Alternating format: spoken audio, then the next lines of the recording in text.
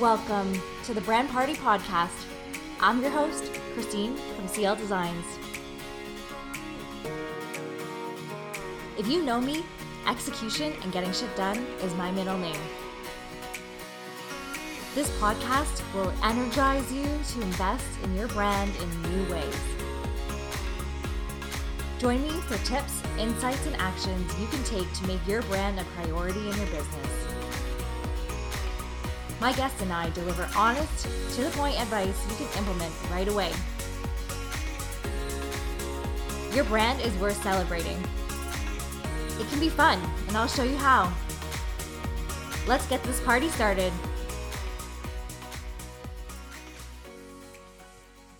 Sarah Taylor is the owner of Fitness by Sarah Taylor, personal trainer, former Miss Plus Canada, plus-size model, blogger, and motivational speaker. Sarah openly shares her journey of surviving abuse, self-hatred, and sadness to thriving in a place of joy and self-love to give other women hope that they can too overcome anything and see beauty in themselves. She has learned that being an athlete has no size, and her mission is to help women on their journeys to live their best lives, body, mind, and soul. As a plus-size woman most of her life, she knows what it's like to walk into a gym, feel intimidated, not know what to do, and wanted to make a safe space for women to feel comfortable in the gym, build their strength and their confidence in and out of the gym so they can live their best lives. She owns a boutique studio downtown Toronto and offers online video-based programs.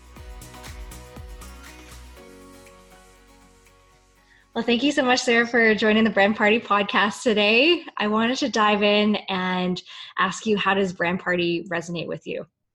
I think for me, given that my brand is my name, it's always a party. So I think branding has been a challenge, but it's also been really exciting because my brand is based on me. I've kind of been able to decide what I want to do. I feel like it can be fun and you get to make it what you want. And on the flip side of that, what would you say to those who feel overwhelmed by their branding and design challenges right now? When it comes to not even just branding, but anything in life, is you have to be authentic to you. So I think if you can figure out what you love, what you enjoy, and what feels natural to you, that's where you should go to start.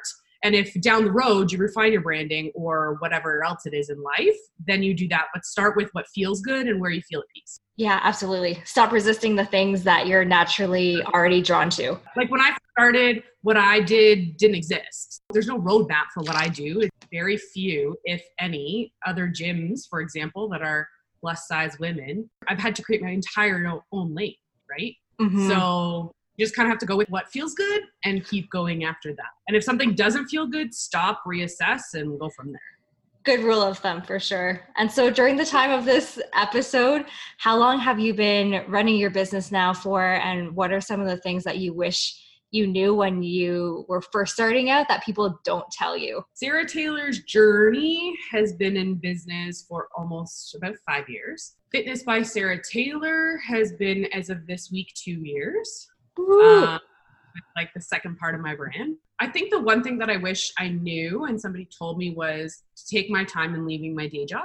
I think I left a little too soon, and at this point have been without an income for 15 months. And the stress of that has been beyond overwhelming. Do you feel like it's driven you because you don't have that security blanket, as like a lot of people call it, to really drive and motivate you to find the money, but also find that community? No, because regardless of whether I have finances or not, I'm motivated. And I have, like, even in a career working for somebody else in my previous life, I've always been the one who had the strong work ethic. So it's not driven me anymore. At this point, I have to figure out how to keep going with what I do have. Yeah, absolutely. And so how have you found these people along the way that support you as well? A lot of it came from my own, self-love journey. Like my tribe, as I call it, is really, really small. Part of what I had to do in terms of my own personal healing was to put up boundaries and have people in my life who contributed positively.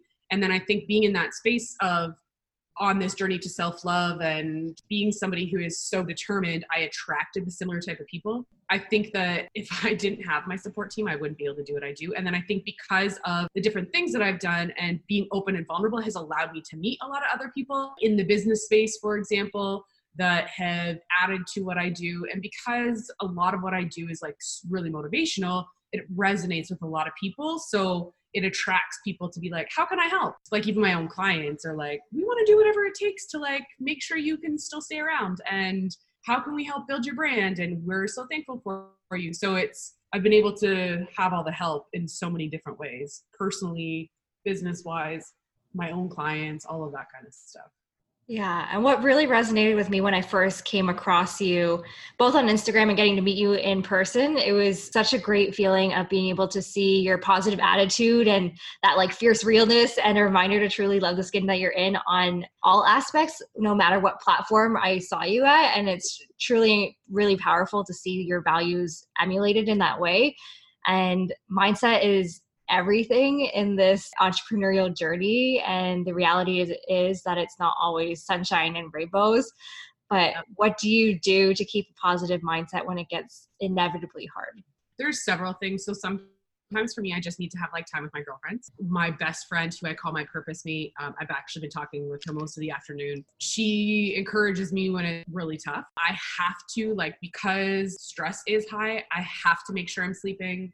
Working out is a very big part of it, obviously. Eating healthy, so making sure I'm fueled and I'm not eating, and I'm not having things like, for me, I can't have too much sugar or too much dairy because then I just don't feel well. So it's like those kinds of things. Also for me, my faith is a really big part of my life. So making sure I have that time to start my day, reading my Bible, praying, journaling, all that kind of stuff. And journaling is a really big part of it so that I can like flush out how I'm feeling.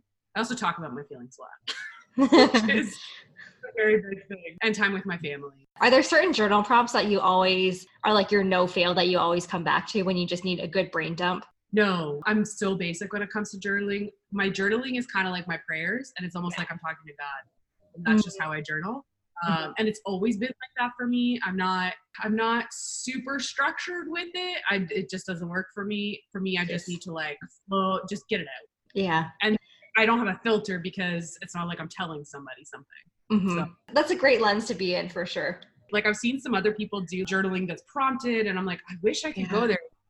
I guess you just have to find that what works for you is what it comes down to. I'm definitely more structured. Like I don't find my ideas and stuff flow as easily as I would like to. So I just need a good starting point when it comes to journaling.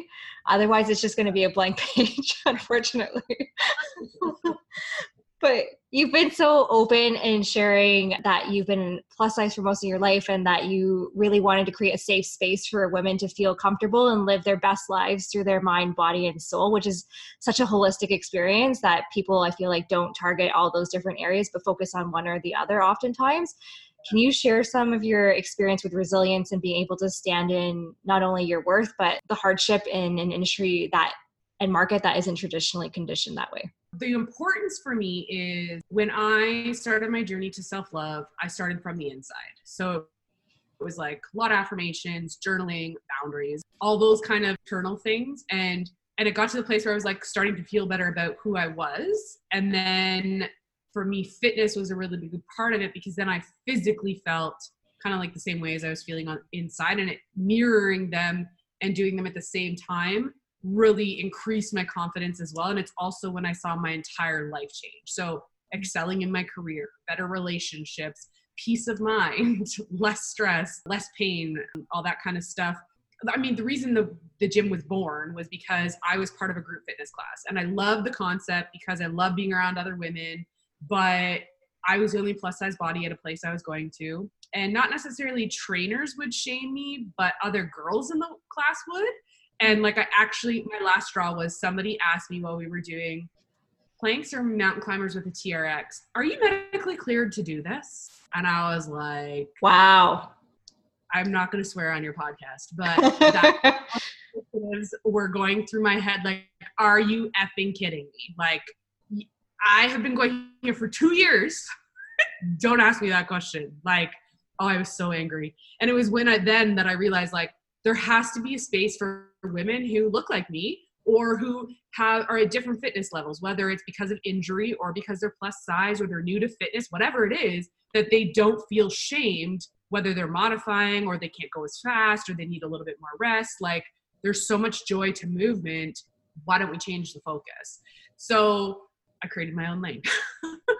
I think a lot of people expect, and I expected, to get a lot of flack in the industry for it. I have not had one personal trainer be like, what are you doing to our industry? I've only gotten praise. Like, I've been in a room with 300 other personal trainers, and I've had people come up to me and be like, can you teach us how to be more inclusive? And good for you for making a space for women who we can't even talk to.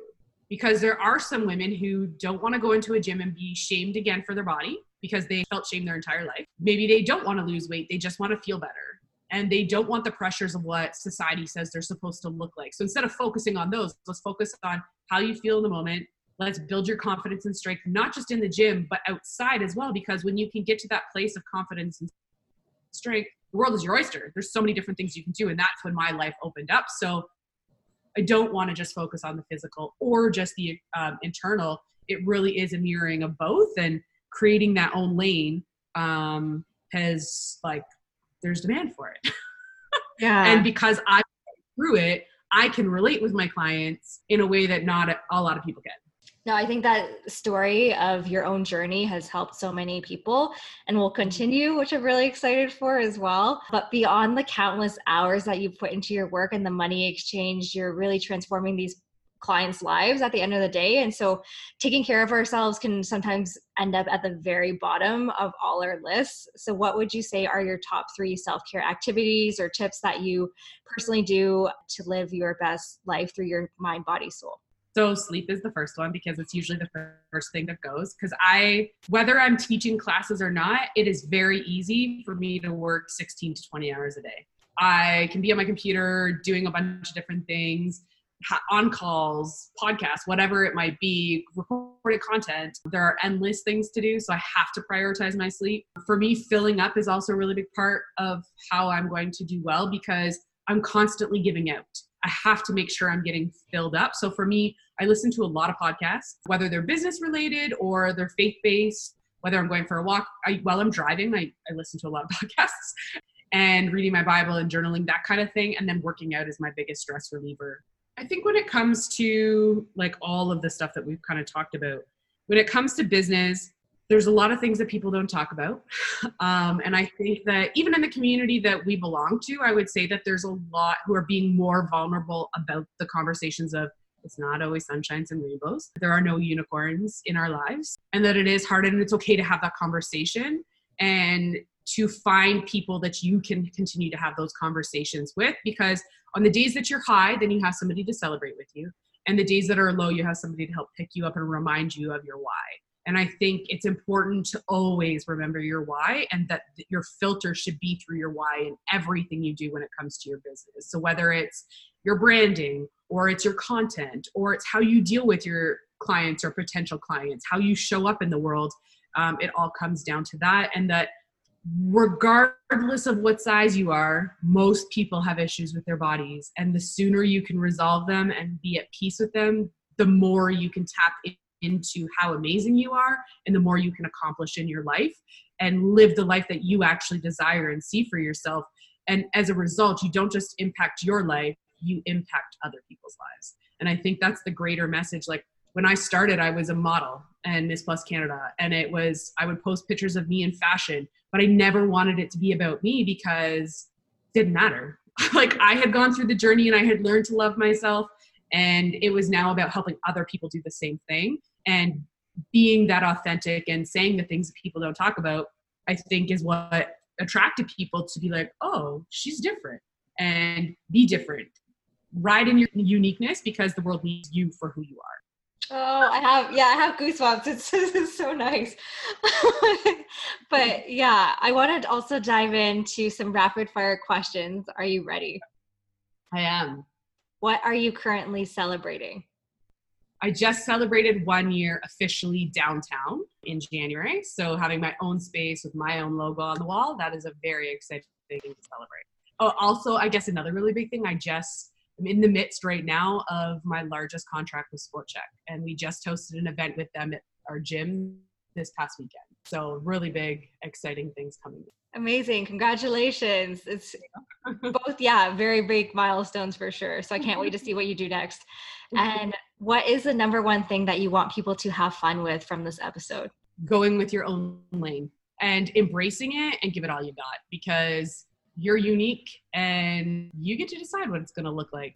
If what you're doing doesn't exist, give it your all. I love it. Well, thank you so much for taking the time to join in on the fun on the Brand Party podcast, Sarah. Where can people find out more about you? fitnessbysarahtaylor.com. All my handles on social are that, as well as sarahtaylor'sjourney.com, and all of my social handles underneath that as well. Thank you so much. Thanks for having me. Always on the go? Make sure to subscribe to the Brand Party podcast so you never miss out on all of the fun.